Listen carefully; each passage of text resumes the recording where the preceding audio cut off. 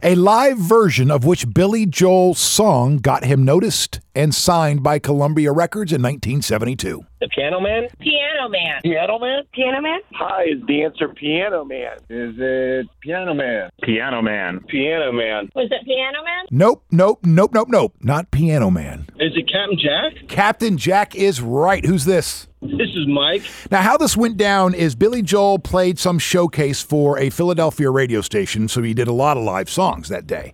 However, they pulled one song, and that was Captain Jack, and started playing it on the radio station. And that's when it went viral, for lack of a better term, because I don't know if viral was a thing in 1972, and that's when Columbia Records discovered him. Congratulations, man. What's your name? Mike. Mike, would you like to go to Orlando tomorrow night to see Billy Joel? Absolutely. You're in. Take a jacket, buddy. It's going to be cold. Oh, yeah. Right Sounds on. like a great time.